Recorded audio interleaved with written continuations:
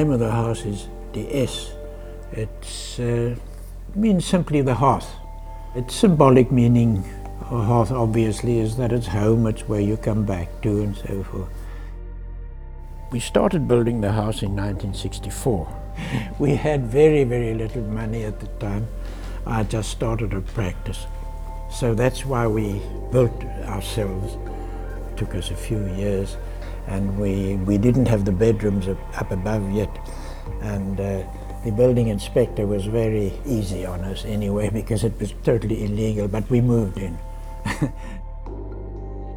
I've never consciously tried to work in a Cape vernacular, but the work is probably very much Cape in terms of substantial heavy walls, white color which was traditional. If you look at it from below, you'll see the shape of the roof relates very directly to the surrounding landscape. It's totally different, but it's very akin to our Cape Dutch gables, actually, if you were to look at it from that point of view. So I think subconsciously it's a Cape house. The obvious symbol here is that enormous chimney. I started doing the working drawings, and then the chimney shrunk a lot. And then I started putting a scale to it, and that emboldened me to a certain extent then to make the chimney twice as big as it should be and so forth. Yes, I had to build the chimney myself because I couldn't risk putting anybody onto this very precarious scaffold that I'd rigged. We had to do most of the work ourselves, and in order to do it more effectively, we sold one of our 2 old cars, and we bought a concrete mixer with that money. And I was the one who tipped the concrete mixer.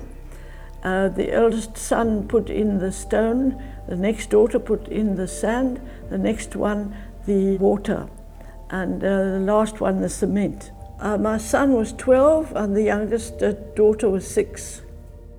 All the fittings were made by Gawie, all designed very carefully, made by him. If you see the cracks and the flaws in the timber, it expresses the fact that it's a piece of timber and not a piece of veneer. We made the front door out of copper hot water cylinders. To Gwen and myself, it feels very comfortable because you associate yourself with what you've done. I think it's got a different feel to us, certainly, if you know that you yourself actually shaped that thing.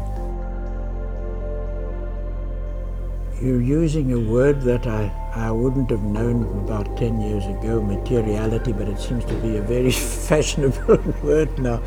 For our particular climate, it's a Mediterranean climate in the Cape, I like mass. So it's heavy walls, heavy slab, and that is purposely to add thermal mass to the building. Well, the important thing for me is that I see the sea. We've been 50 years in the house now. I haven't felt the desire to change anything.